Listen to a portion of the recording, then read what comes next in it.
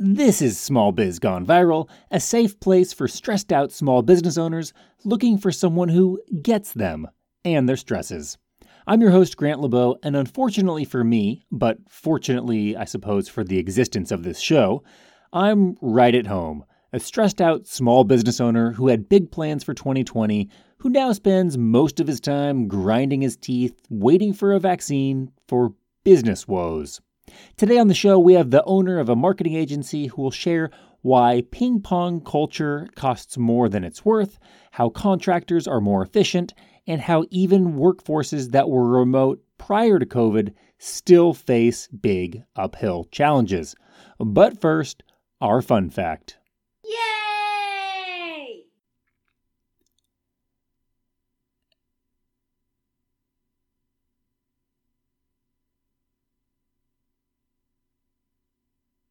As happens a lot, today's fun fact is neither singular nor fun. Long-term unemployment is defined as being unemployed and looking for a job for at least 27 weeks. That number is twice as high as usual, currently around 38% and climbing. Adding fuel to that fire will be the 3-week lockdown that just started in parts of California to go along with tightening restrictions in 43 other states. More about that in our next segment. Facts and figures. Facts and figures, as always, include stats about COVID, the economy, and sometimes seemingly unrelated, the stock market. So let's start with COVID, where things are really, really bad. New daily cases are 5 times higher than they were in August. Back then, it was just one 40,000 person stadium of people catching COVID daily. Now, 5 times that, at nearly 200,000. That's nearly 1.5 million humans catching COVID every week. 2,000 plus are dying every day, and the US now makes up almost 1/3 of the world's active cases. Because of how things are trending, many states are going into lockdown. With 85% occupancy of ICU beds used as the determining metric, California just mandated 3 weeks of business closures in non-essential industries. I agree, of course, with the need to close things down, but the lack of financial support is putting an undue burden on small businesses from which many will not recover. Seriously, it's just ridiculous. Close your business, but we're not going to do anything to help you.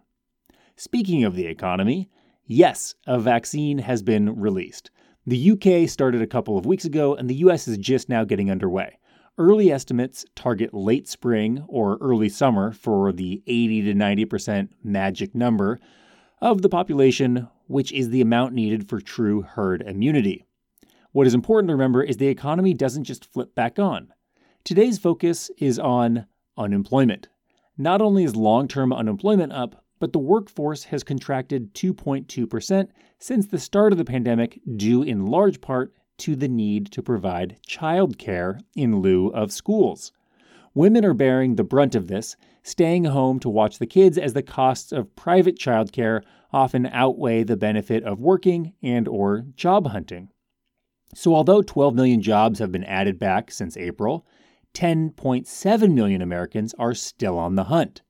November jobs numbers were the worst since April, adding only a couple 100,000 jobs, well below predictions, bringing the national unemployment rate from 6.9 down to 6.7%. I find myself constantly trying to rationalize why the stock market keeps chugging along in spite of the pandemic. This week's rationale is the numbers are so bad that even our do-nothing Congress is getting the hint. There is actually a rumor, believe it or not, that congressional centrists from both parties are getting close to passing a $900 billion stimulus package. Maybe that's why the Dow Jones, S&P, and NASDAQ are all in record high territory. And on that note, for the 1% of you, let's get to our interview. Right after I remind you to subscribe, and more importantly, share this podcast with a small business owner because A, people like to be thought of, and B, it's hard to find people to commiserate with.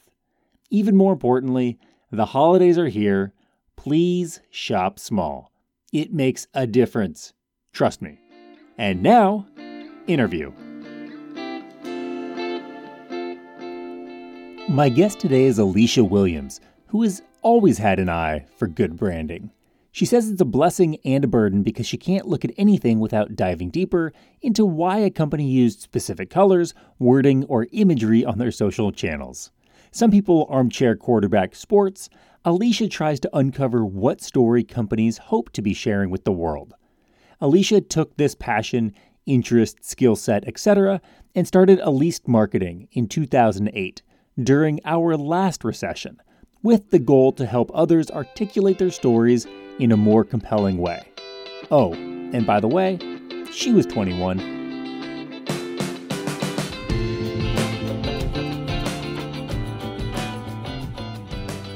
Alicia, thanks so much for being here. Thank you for having me. So I feel like the timing here is perfect to have you on the show because you actually started your business the last time there was an economic disaster in 2008.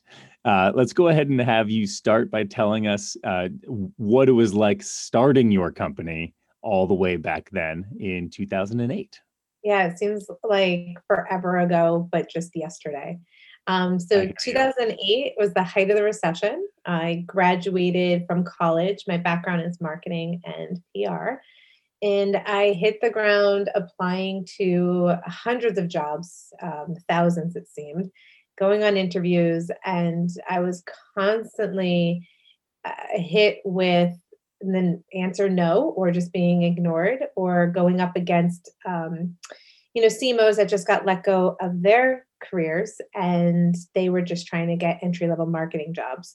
So as a recent grad, it was close to impossible to getting a job that would even support you financially.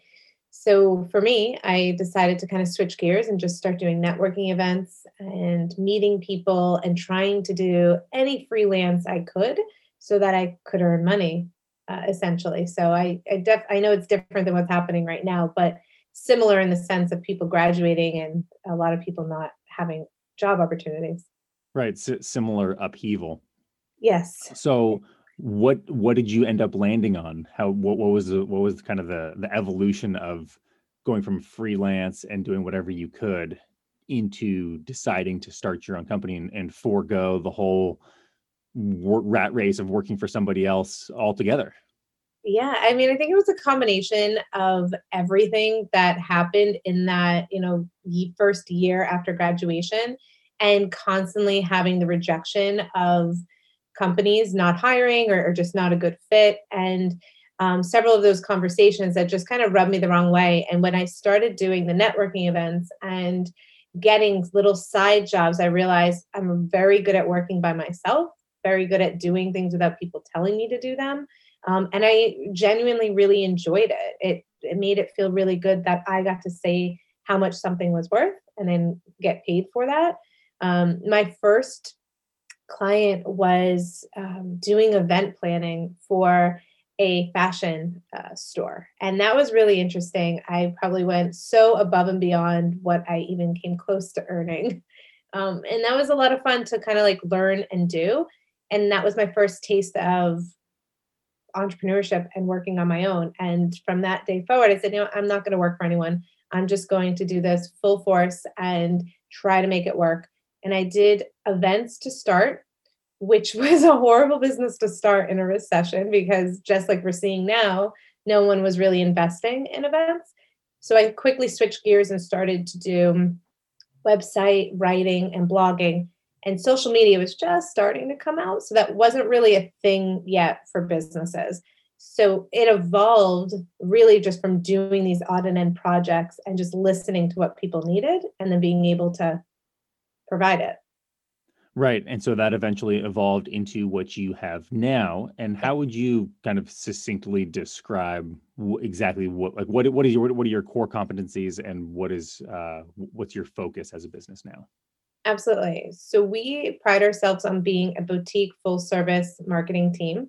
We work very closely with the business owners or the CMOs that are in-house, develop the marketing strategy that the client for their products or their services needs in order to get in front of the right people at the right time.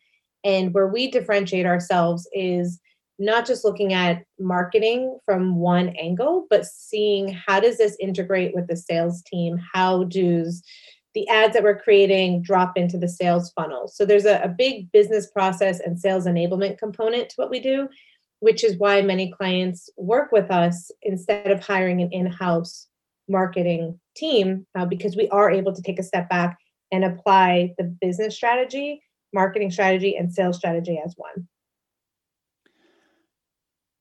It sounds like, as I'm just kind of thinking about this, I know from my like firsthand experience that it's a lot to keep up with. Do you find yourself doing a lot of additional like off the clock research on the evolution of of the marketing landscape and like what you need to know in order to like be on the cutting edge?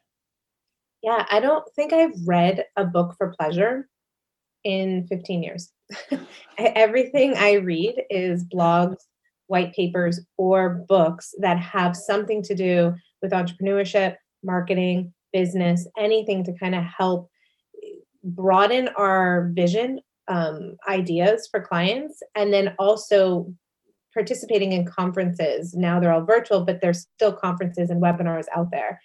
And then lastly is hiring people way smarter than me. So looking at, my social media manager and my graphic designer, my videographer, they are in charge of staying up to date on the latest trends and tech for their specific area.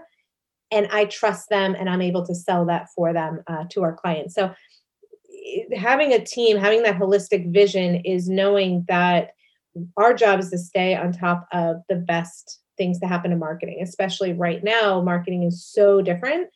What are other companies doing that's working and what are they doing that's not working? And then how do we bring that down to a company that's not the size of Best Buy or Amazon? Right. How do you still give that high quality service at a reasonably affordable price to someone who is basically debating, okay, I'm at this inflection point, we're growing. Maybe I don't want to invest in a six-figure salary for a chief marketing officer and their team. How can I kind of outsource that to get the exact size package that I need and want, but with all of that same experience and quality that I would get if I were trying to hire in-house? Right. And there's also a learning curve that goes with that. So if you look at a company that's 10 to $100 million, they have a CMO in-house. That CMO is in charge of the strategy. Then they need the marketing managers, they need the writers, they need the videographers. That all becomes part of their internal team. That's, I don't know, 5 different salaries with 5 different benefit packages. So utilizing an outside source like ours, you may be still paying what a CMO would get paid, but you're getting 15, 20 people. And I have yet to get any health benefits from our clients. So the cost benefit is huge. The reach is huge. And then the learning curve where they don't have to teach us how to market. This is what we do. This is what we know. So we just have to learn about the business and then apply our knowledge to that.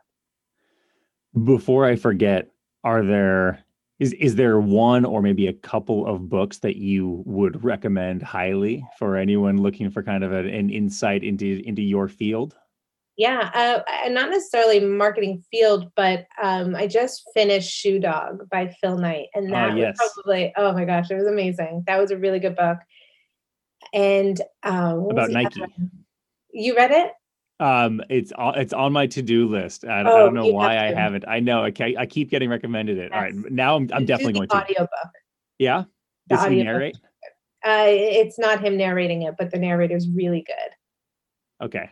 That one, and then the other that I just finished was Girls Stop Apologizing. And that one I really liked because it definitely impacted how I write emails and how I talk to clients, because how selling as a male or a female, it is different. And so it was a good glimpse into it. So those are the 2 books that I just come to mind because I just finished them. Well, I'm definitely gonna read the first one. Is the second one I'm applicable to not me? sure if you Should would like it, but maybe your wife would like it. She'll Okay. never apologize again to you. Yeah, fair enough. I feel like I've been seeing more about that online and kind of in social media. There's like a movement to kind of stop the apology habit I think that a lot of us have. Hey, sorry that I'm getting back to you late. Sorry that this, or sorry, Hmm. no, there are reasonable explanations. Here they are. Let's move on. I'm not going to devalue myself in the process of explaining. Right. So you mentioned that you have a videographer and a social media person. How have you structured things, and has it always been that way as far as employees versus contractors? Absolutely. So we originally created the business model to be your traditional agency where we have the founders and then we hire our internal team of writers, videographers. Everyone was underneath our roof, everyone was on payroll. And we did that for a few years and realized really quickly that all of our time was spent on managing, and all of our money, instead of reinvesting in the business, was being invested into culture. And I understand culture is really important, but as a startup, that was literally hindering what we could and couldn't do, because we had to provide culture to keep the top talent that we had. And so we decided to completely change our business model and focus all of our attention on finding the best contractors that did one thing really, really well. So all of our team members, they are independent business owners, which means they work as crazy as we do. They're like-minded. They produce deadlines, they hit the deadlines. They don't take a day off, unless the work is done. And so we found a great bunch of graphic designers that we use, a videographer, a SEO specialist where that's all they do, writers where they are full-time writers. It's not just somebody that happens to do SEO and know how to write on the side. Once we switched gears for that business model, one, we were able to reinvest more into the business because we weren't paying all of that payroll tax. We weren't investing into culture, and we were investing in relationships, which was huge. The work quality jumped up. Our clients were so much happier because things were being done on time and better than they've ever been done before. So, looking at that and reflecting, we said, this is how our business can grow. This is how we could stay lean and mean and scale. And so, when a client comes to us and we, put a proposed scope in front of them, the numbers are very transparent, where you're not paying for this fancy office and amazing ping pong tables and beer on tap. You're paying for the work that we do. And we do really amazing work for them. And when you say that or let's see, can you put a monetary value on the price of culture? And I kind of put that in air quotes. The between the beer on tap and the ping pong tables and the retreats, like what was that adding up to over the course of a year? Sure. And keep in mind, our team is small. We were under 10 people. So this was probably way larger for a larger company. But for us, we were spending between $35,000 and $45,000 a year just on culture, let alone the payroll taxes and the benefits. It was just, doing retreats and doing gifts and lunches and Right. all of those different pieces. So, Yeah. I mean that number is, I mean, that's close to, or perhaps a full-time employee. That's the difference between in a down year where the owner gets paid last. That's the yes. difference between the owner getting paid at all and Mhm. taking home like a decent chunk of change there. Yes, and that literally, there was some summers where I would sit down and say, "Well, we're never gonna close up. This is what I do. We're gonna figure this out, but I need to give them culture, which means I don't get paid, or I don't get a bonus, or I don't get a raise in X amount of years in Hmm. order to deliver what the expectation was for the team that you hired." So it became really apparent that that's not the business I wanted to build. Right. So let's go ahead and get into our like true pre-COVID expectations set here, where you'll tell us a little bit about kind of what you were looking forward to in 2020, kind of end of 2019, or this might be traumatic, but we'll go back to January, February of 2020 and kind of what we were all looking forward to. Mhm. So at that point in time, let's see, I know you have basically at that point you had already moved to a contractor model rather than having W-2 employees. What was your kind of or I don't even know if this is an appropriate question or applicable question, but like how many people were you working with at that time? Yeah, so the end of 2019, we had a really good year, amazing projects. Our goals for 2020 were to retain all the clients that we had, bring on 4 additional clients, and figure, one large client each quarter. And also take a step back and figure out how do we put ourselves in the seats that we needed to be in. Because at this point, at the start of 2020, I was still doing a lot of hands on client work. So the time for me to sell and actually bring on more clients, I had none because I was still doing the work. So our big goal for 2020 was to actually put myself in the sales role, put my co founder, Chris, as the client manager, contract manager. And And then Chris is, Chris is my brother as there we well. go. So, Okay. yeah. Co-founder and brother.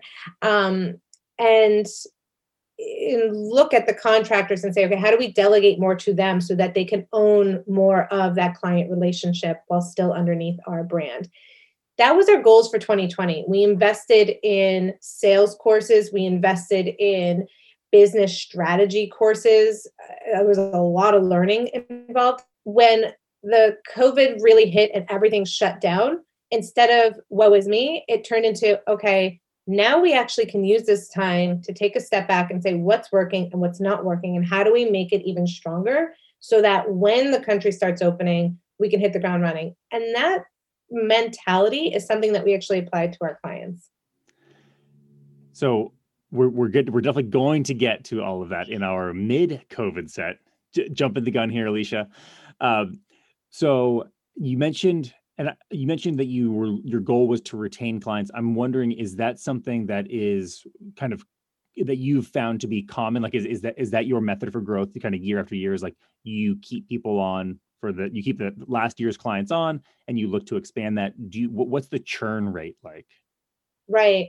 So for us, the churn rate is when we have projects, if a client is done with a project, they most likely aren't going to utilize us again for an ongoing retainer. They're just going to use us as an outside project uh, company, which is fine and that's great, but that's not a long term goal to be able to scale doing that.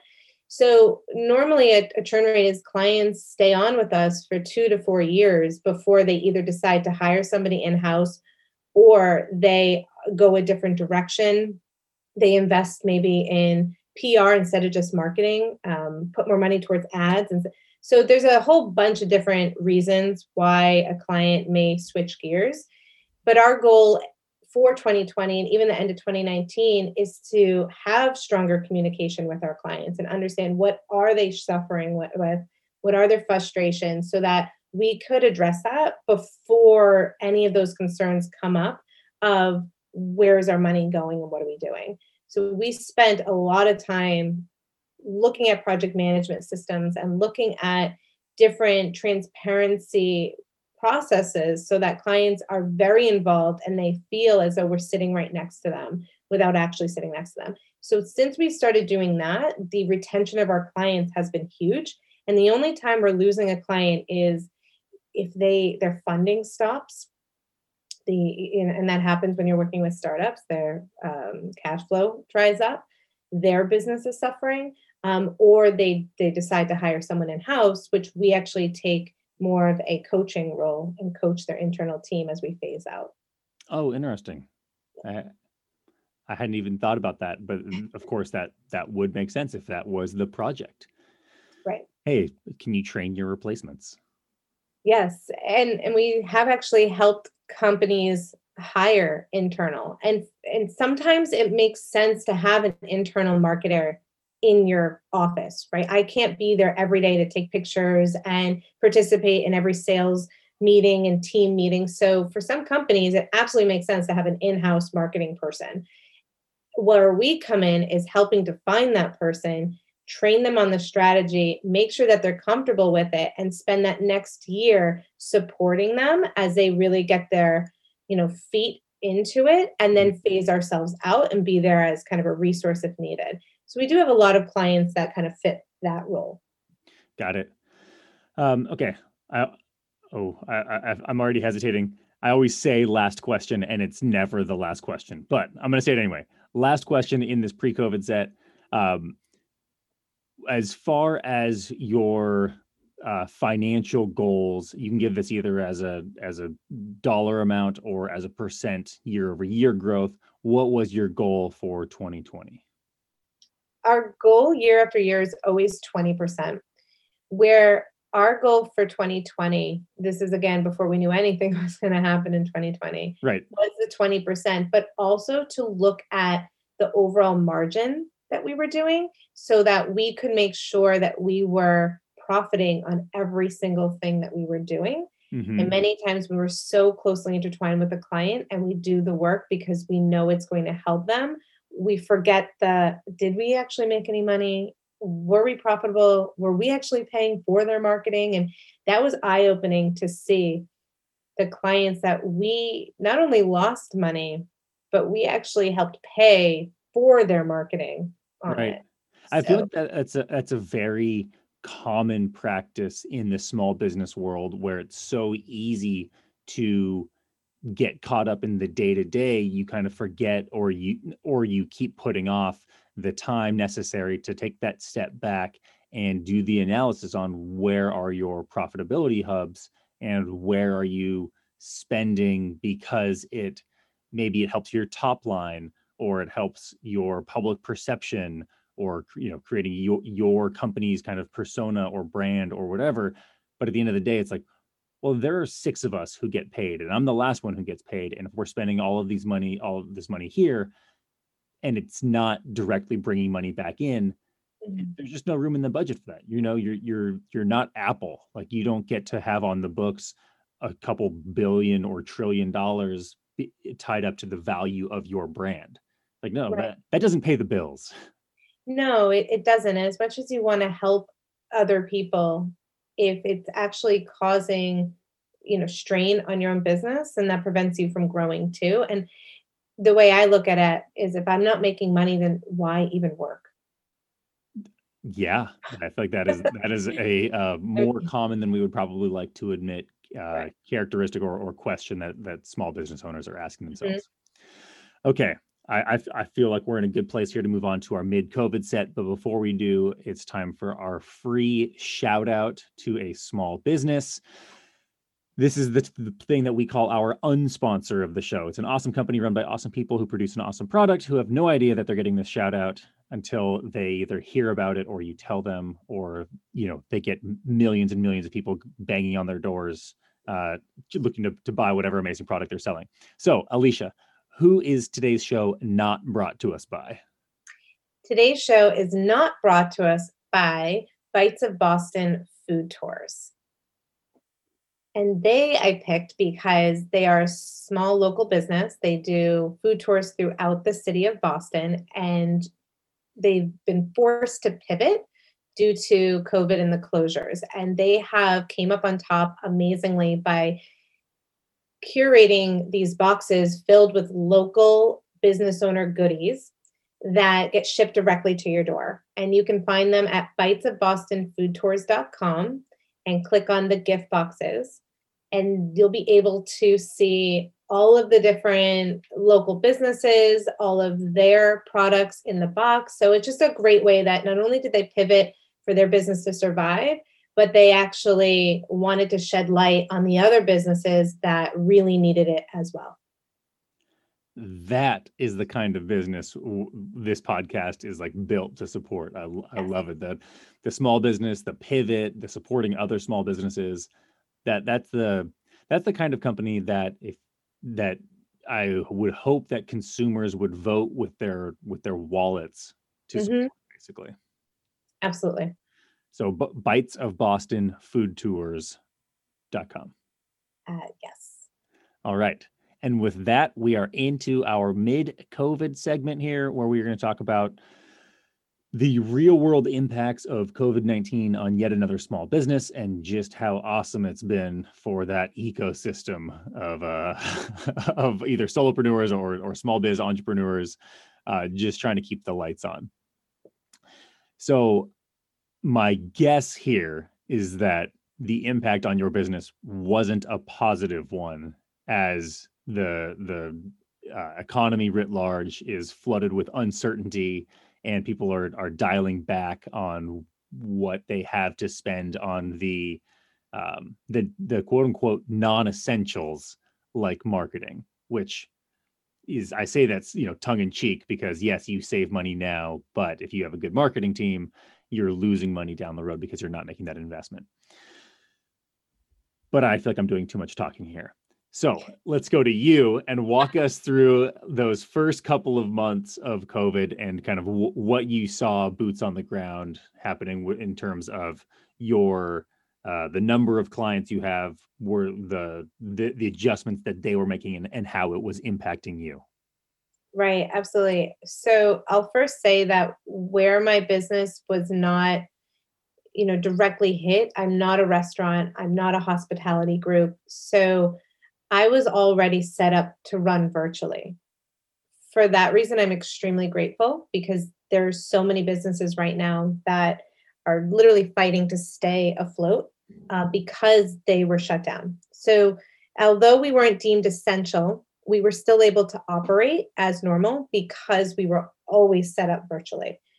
So, our in 2020, when we first started, we had a good book of clients that kicked off the year for us.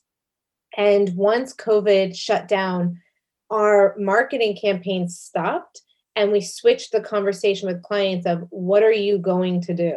How are you going to educate your clients and your customers on the things that you're doing during this time? If we're not marketing, if we're not selling, then what pieces in your business do we need to take a step back and see what's working, what's not working? And let's use this time to change that and make it stronger and better. So we didn't lose any clients during that initial shutdown. Some had to reduce retainers. I take that back. We did lose one only because they were a hotel. So their business shut down, their event shut down. Obviously, Right. They had no money to spend. Well, and what's the point of marketing if no one is literally allowed to use their services anyway? It's gonna, I'm sure it's the same thing with probably a lot of restaurant groups where they're like, well, if our doors are closed, there's nothing to invest in right now. Exactly. So our clients weren't at this time weren't directly impacted by the shutdown except for a handful that fell into that restaurant hospitality. Many were in the finance, staffing, IT, tech. All of those industries actually did really well during the shutdown because more people did need, you know, tech software. They did need financial support in their investments because the economy was tanking and stocks were really low. So those industries that we were working with, they saw the silver lining in all of it, which is really hard to say because so many did not. So our conversations with them really changed. Take us through, Q2 where we thought we were going to reopen, but in Massachusetts, we had one of those slower phases of opening that it almost became not appropriate to sell. So I would say the end of Q1 is when our state shut down. Q2, it stayed shut down. So we had to just refocus on what was working and what wasn't working. But it wasn't okay to sell. It wasn't looked at nicely to sell while so many companies were shut down. I can totally relate. I can totally relate to that one. Yes. I remember one specific email from a woman who, like, you could just like you could feel the frustration, and almost that she felt like insulted by the fact that I was asking her if hey, can I send you some samples? Like trying to tread as nicely and lightly as possible.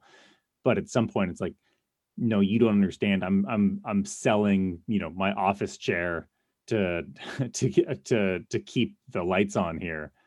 Yes. I don't. It was perceived as being totally inappropriate to even have like a glimmer of sales directed towards her. Absolutely. And that was our experience too. We changed the conversation. Instead of selling, we started reaching out to businesses, seeing how are you doing? Here's a free resource that you could use for your own marketing. These are some great, ways to communicate to your customers and your clients of how your business is operating during these times. Hmm.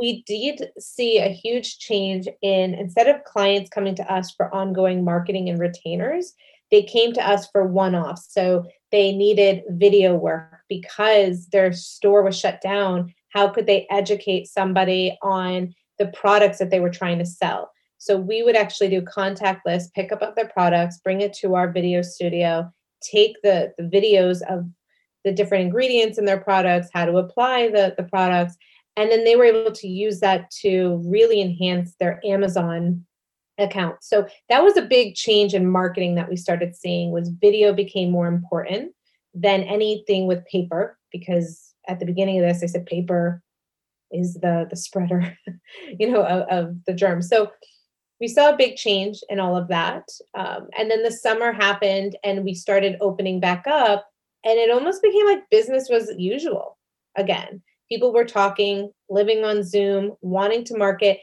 and then anticipating that, at least in New England, that we were going to experience another rush or shutdown, which hasn't happened thankfully yet. And I found that this summer people wanted to try to get as much marketing as they could to prepare for anything to happen in the winter if we get shut down again. Did that make things difficult for you? I know that because you have contractors, you are able to scale up and scale down. Did that affect your decision making as you were like, were you seeing that trend? Were you able to take that step back and kind of see, hey, this is a trend. People are going to be scaling up right now and hiring us on for the bigger projects, but it looks like these are going to be short-term projects and we're going to need to kind of retain cash as our winter coat, or is that more like you see that now in hindsight? No, we saw it coming. You did. But we were able to predict and say, okay, holiday shopping is going to be way larger online than it has ever been, because the majority are still not comfortable going in the stores. So how do we help these businesses who have never sold online, never used social media, never did videos? How do we tap into them? So before even November hits, we started doing ads for videos and holidays to get them ready, and those conversations started. That was something that we could already kind of predict that was going to happen. What I'm really thankful for is that years ago we decided to switch to the contractor model, because we didn't have to let anybody go. We don't carry anybody on payroll besides the two founders. So the contractors were able to scale and do as much work as they possibly can, and we could still pump out the stuff needed. Do you And think that's that still happening. do you think that if you had employees that you would have had to have laid people off? I think it would have been really tight. Um, I'm not sure if I would have laid them off or I would have taken the hit personally, Yeah. Yeah, I feel which like is a that. hard thing to say, right? Because I have my own family to worry about. I'm not sure Right. Well, how not I only would. do you have your own family, but we almost skipped right over it. In Q2, you not only had your own family, you were adding to your family. Yes, I had our third baby in May, in the height of all of this. So that was I mean, this year has been horrible for so many people, but I just put that in perspective that it was a good year for me because we brought a healthy baby home. But that was an experience of itself with all of this. And that also, I think, aided in why we didn't grow as fast as we could have this year because of COVID, but also um, I just had a baby. Right. Right. I'm curious because let's see, I'll just go ahead and put this out there. So my wife is pregnant and is due in June. And one of the things that we've been talking about with a lot of other kind of recent parents is their experiences being with people not being allowed in the hospitals. Like as of right now, I'm not allowed to go to the regular checkups to see to see the ultrasounds and see the sonograms. Like I don't get to ask any questions, or if I do, I guess it's like over FaceTime. It's such a weird experience. Was were what was really quickly, because this is obviously not the focus of the show, but really quickly, I'm just curious, like, was your husband allowed in the hospital at all, like in May? Yeah, so I mean, if this was my first, I think I would have been like a wreck and stressed doing this on my own. But Oh no. yeah, he was not allowed in any of the appointments. And then the hospital, they did allow him in. I had to get COVID tested when they admitted me, and we had to wear a mask the whole time, which was really tough. But we did it. We had to. And then they try to get you out of the hospital as fast as possible. In terms of the visitors, I personally loved not having the stress of coordinating when people were coming to visit me. Right, It was like right. first, it was like a revolving door, and it was so exhausting. With this one, it wasn't me saying, "No, we don't want anyone." It was, "It's COVID, sorry, like, no one can come and Ah, visit." I wish there was something we could do. Yeah. Yeah, like, "You can't come to the hospital, sorry." So, for that, I actually didn't really mind it. But you bring up a good point about something that a business owner, whether you are male, female, mom, or dad, what we've never had to do, and this year has been unbelievably challenging, is to put on the hat of parent, business owner, teacher, and then childcare provider all in one in a single day. So when May happened, not only was I having my third, but my first was being homeschooled for kindergarten because schools were shut down, and my second was being homeschooled for preschool. So that, and we didn't have our nanny. We had no childcare because everything was shut down.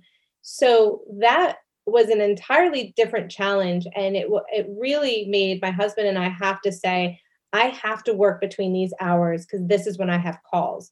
You need to schedule your calls on this time. The work life balance, there was no separation between work life. There still isn't a separation. It is totally intertwined. I think, at least in my family, my husband had to take a more priority parenting role and not just work because we both were working parents. And that we're seeing throughout the entire year. Like our clients, every day I'm on Zoom and there's somebody's little kid in the background. And it is just part of life, whether they're on Zoom doing their own classes or they're drawing a picture or they're talking. Like, I think for the first time this year, it has really shed light to how resilient people are and being able to focus for business, but also hear their kids screaming in the background and handle it, but still not lose, the topic of what's going on. And prior to 2020, I would never have my kid in a Zoom call or even mention that I had to jump off of a call to get him off the bus because it wasn't looked at as something that was okay. It was almost a weakness that I was being a mom and trying to work. And now that everybody is doing it and they're seeing how hard it is, it's almost becoming normal to see that life in the background and see Yeah. people's homes in the background. And so for me, I think that's a silver lining, for sure. Yeah. I It's think hard, but yeah. and that's a great segue into our post and our final segment, the post COVID segment, where we kind of prognosticate about the future and look to what's next and what pivots you're making or will making and how to prepare for the next pandemic. But along the lines of childcare, do you think that one of the silver linings that you just mentioned, will that continue beyond COVID because this isn't like a 2 month blip, right? We're in month 8 or 9 now. I guess exactly. We're entering into the 9th month of the pandemic. Pfizer and Moderna just released kind of their preliminary findings. So it seems like a vaccine is on the horizon, but realistically, that's not coming till the spring or, at the earliest, I think, on any sort of national level. So we're looking at like well over a year of this existence, and schools all over the country are still closed, or they're doing like weird hybrid situations. There's no uniform policy because heaven forbid our country have any sort of uniform policy that would allow us to actually handle this. But I don't want to get on my soapbox about that. That's another podcast. Oh man, yep. So Do you think, with all of that being said, that that the respect for child rearing will continue to and like kind of be pervasive throughout the business world? I know that's a very broad question, but It what is from a your broad experience, what do you think? question, and there's so much negative that this year has brought, so I'm only going to talk about the positive on it, and I want our kids to be able to go back to school, one, for childcare, but more importantly, they need to be in school. They need to socialize. I can't teach them how to make friends because they're fighting with their siblings. Like, we're going to raise a generation of kids that think it's okay to like throat punch their sibling if someone doesn't share anything, because that's where they're with their siblings all day. Or if they're an only child, they're with their parents all day. So I really do hope that school opens up and our children can go back to school and feel that normalcy of childhood.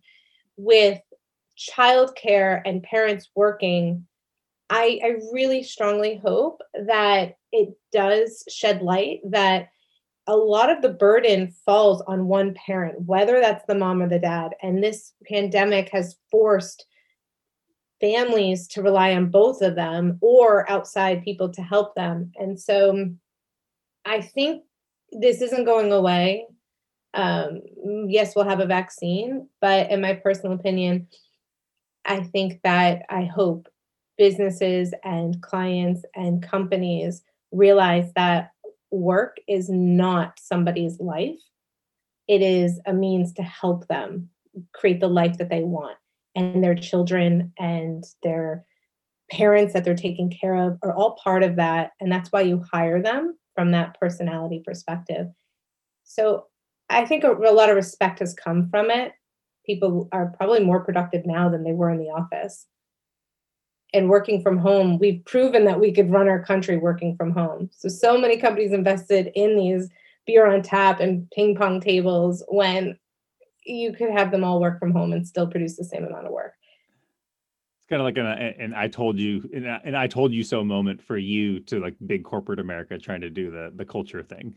Yes, and I definitely think mental health is really important in that, you know, getting everybody together and having that culture, there is a big importance to it, but there's also the life that happens outside the office that businesses a lot of times never talked about.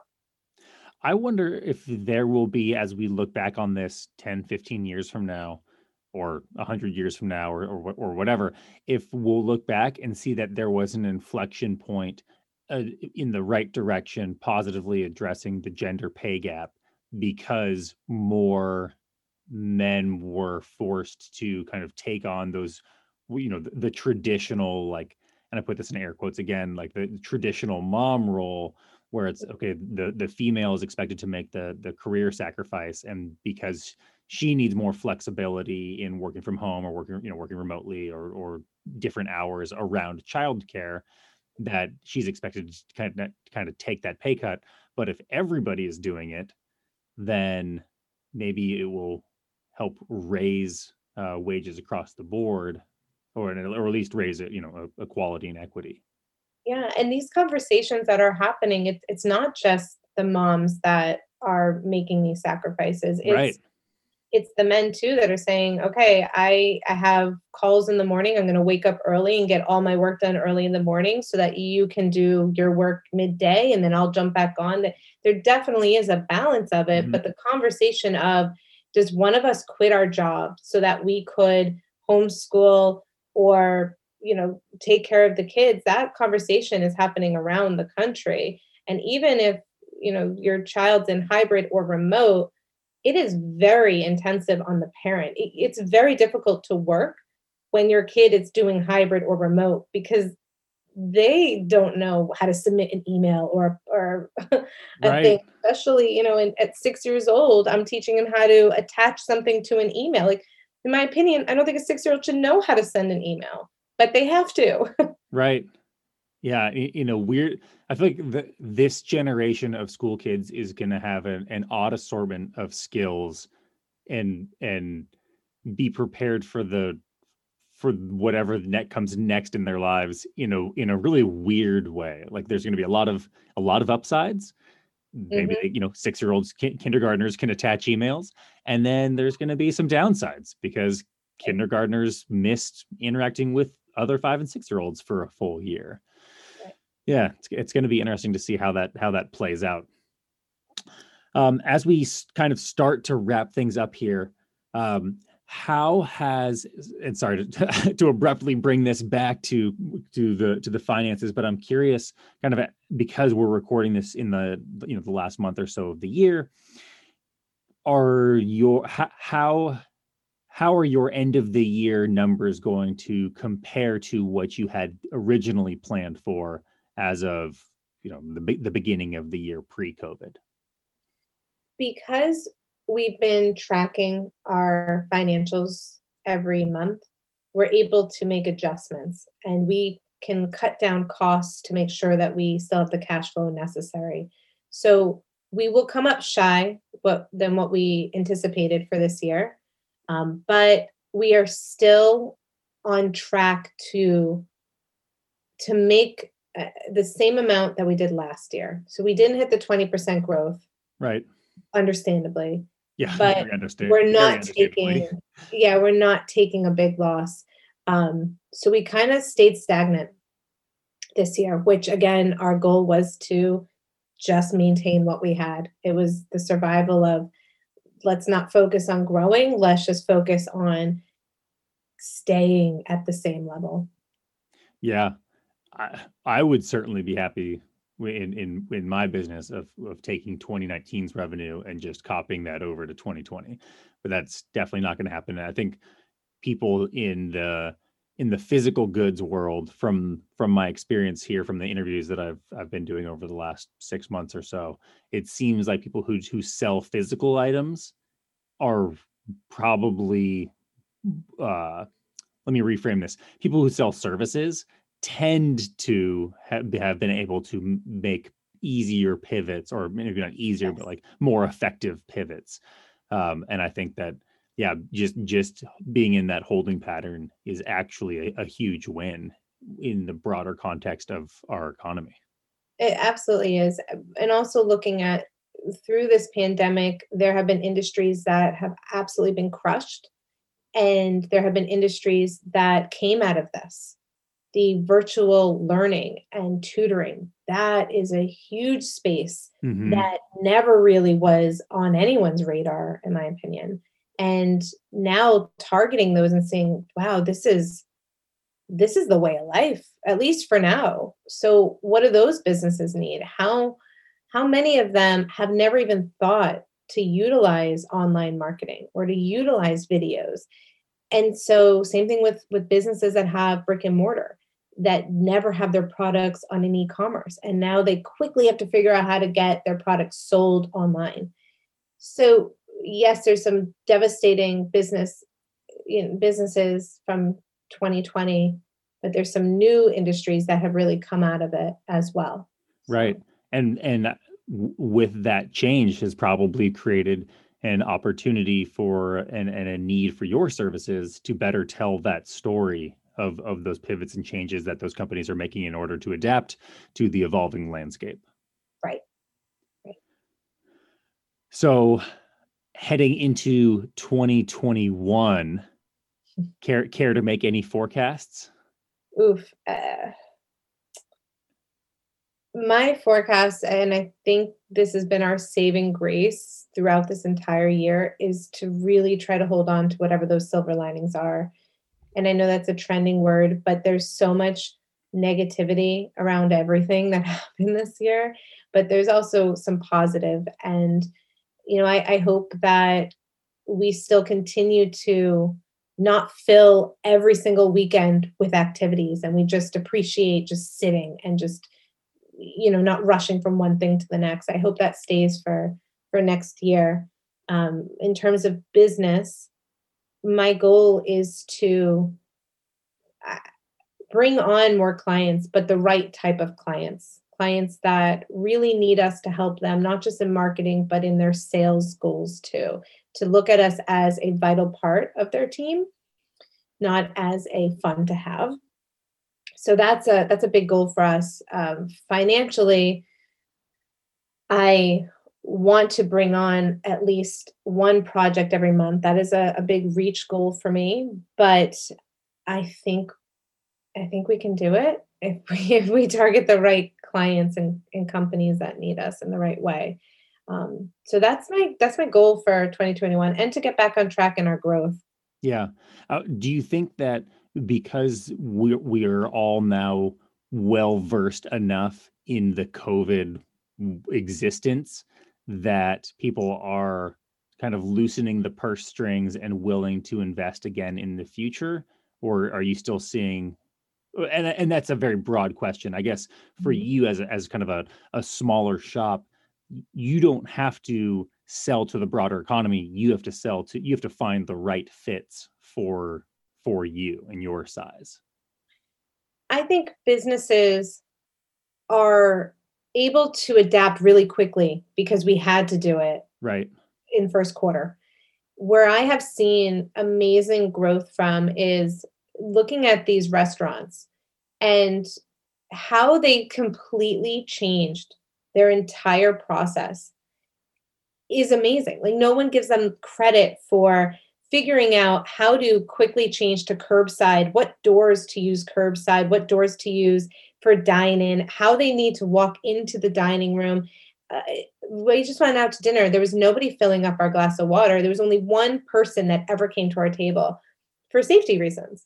Right. So that that structure, that process, that effectiveness and efficientness is like, it's huge that they were able to do that. So I think from 2021, these businesses, even when they are able to open and operate as normal, I think a lot of the things that they did for COVID is going to still apply because they were able to make these amazing changes that streamlined their own process.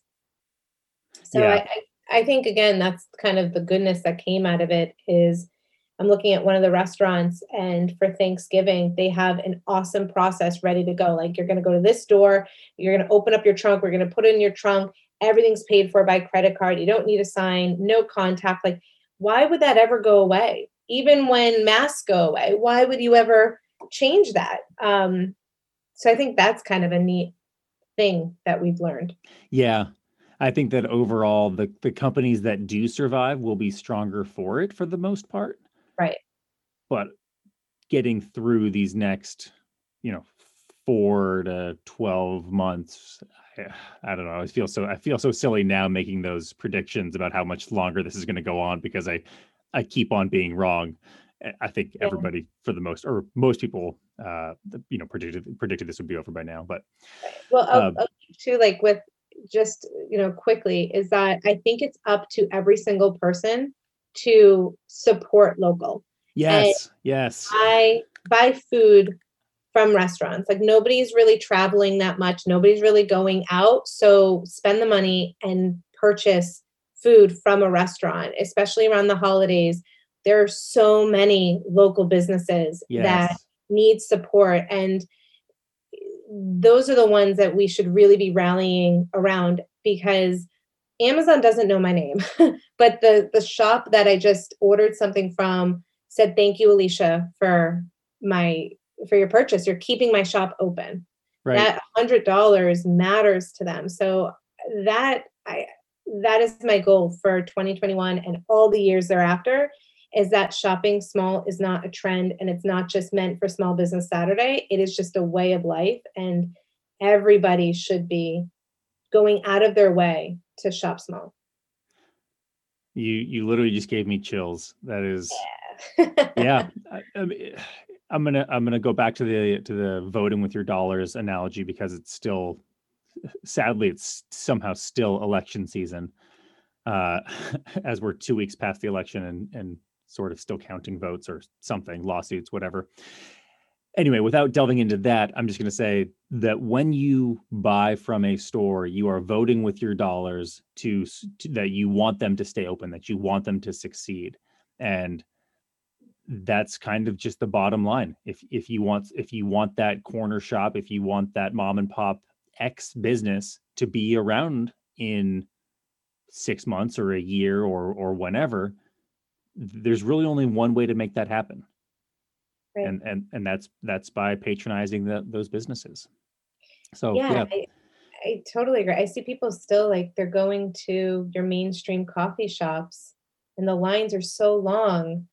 But why don't you just go to the small coffee shop in your town and the right. coffee costs the same amount of money? Yeah. But Where the owner is the one working the counter right now. yes, yes. Yeah. Well, that is such a great point, and I feel like we can't top that. So on that message, shop local, buy local, patronize your mom and pops, your local businesses. Amazon is really easy, but you'll genuinely make the world better by taking that business either in person or to a smaller e-com site. So thank you so much, Alicia, for bringing that up. Thank you for coming on the show. Gosh, your answers are just so polished. I felt like I didn't have to reiterate anything. It was like I just had to get out of my way, and you're obviously so uh, uh, knowledgeable and eloquent, and we're in your domain here on Zoom. I know this is what you do just about every day these days, but it obviously shows. So thank you so much for coming on the show. Thank you for having me.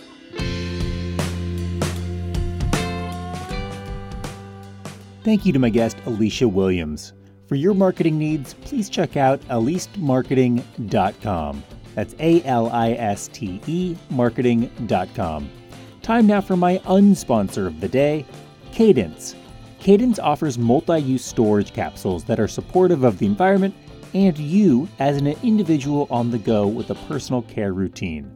Get some beautiful capsules built around individuality, design, and sustainability at keepyourcadence.com or on Instagram at keepyourcadence. For a list of other gift ideas ahead of the holidays, check out our list of small businesses at smallbizgoneviral.com and click on the Unsponsors tab. Thank you, Peggy Bunker and the Bunkmates, Worldometer, NPR, Robinhood Snack, and Morning Brew Daily News Emails, Statista for the Graphs, and surprise guest today, USA Today. Someday, maybe even in time for the birth of my daughter in late May, hello, this pandemic will be over. It might be over just a little earlier if you wear a mask and socially distance. You could literally save a life. From an office in North Pacific Beach, recorded and edited before and after work hours, I'm Grant LeBeau, and this is Small Biz Gone Viral.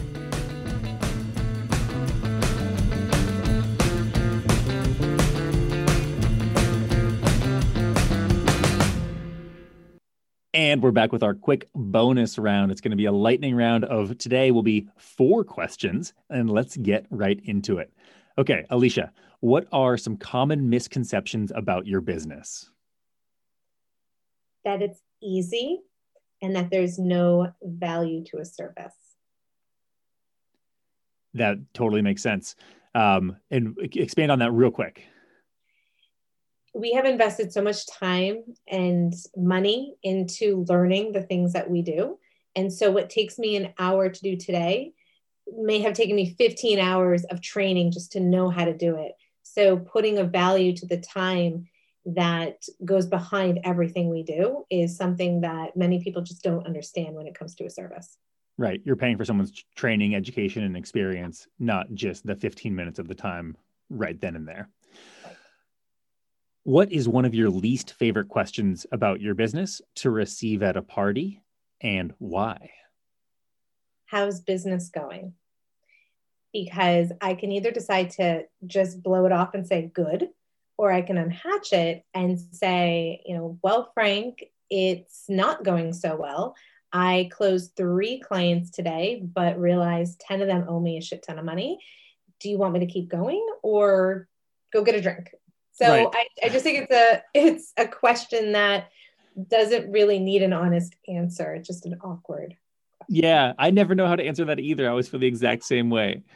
Well, it's a disaster. Everything's fine. Yeah. All right. What is your least favorite part about being an entrepreneur? The stress and navigating it on my own sometimes.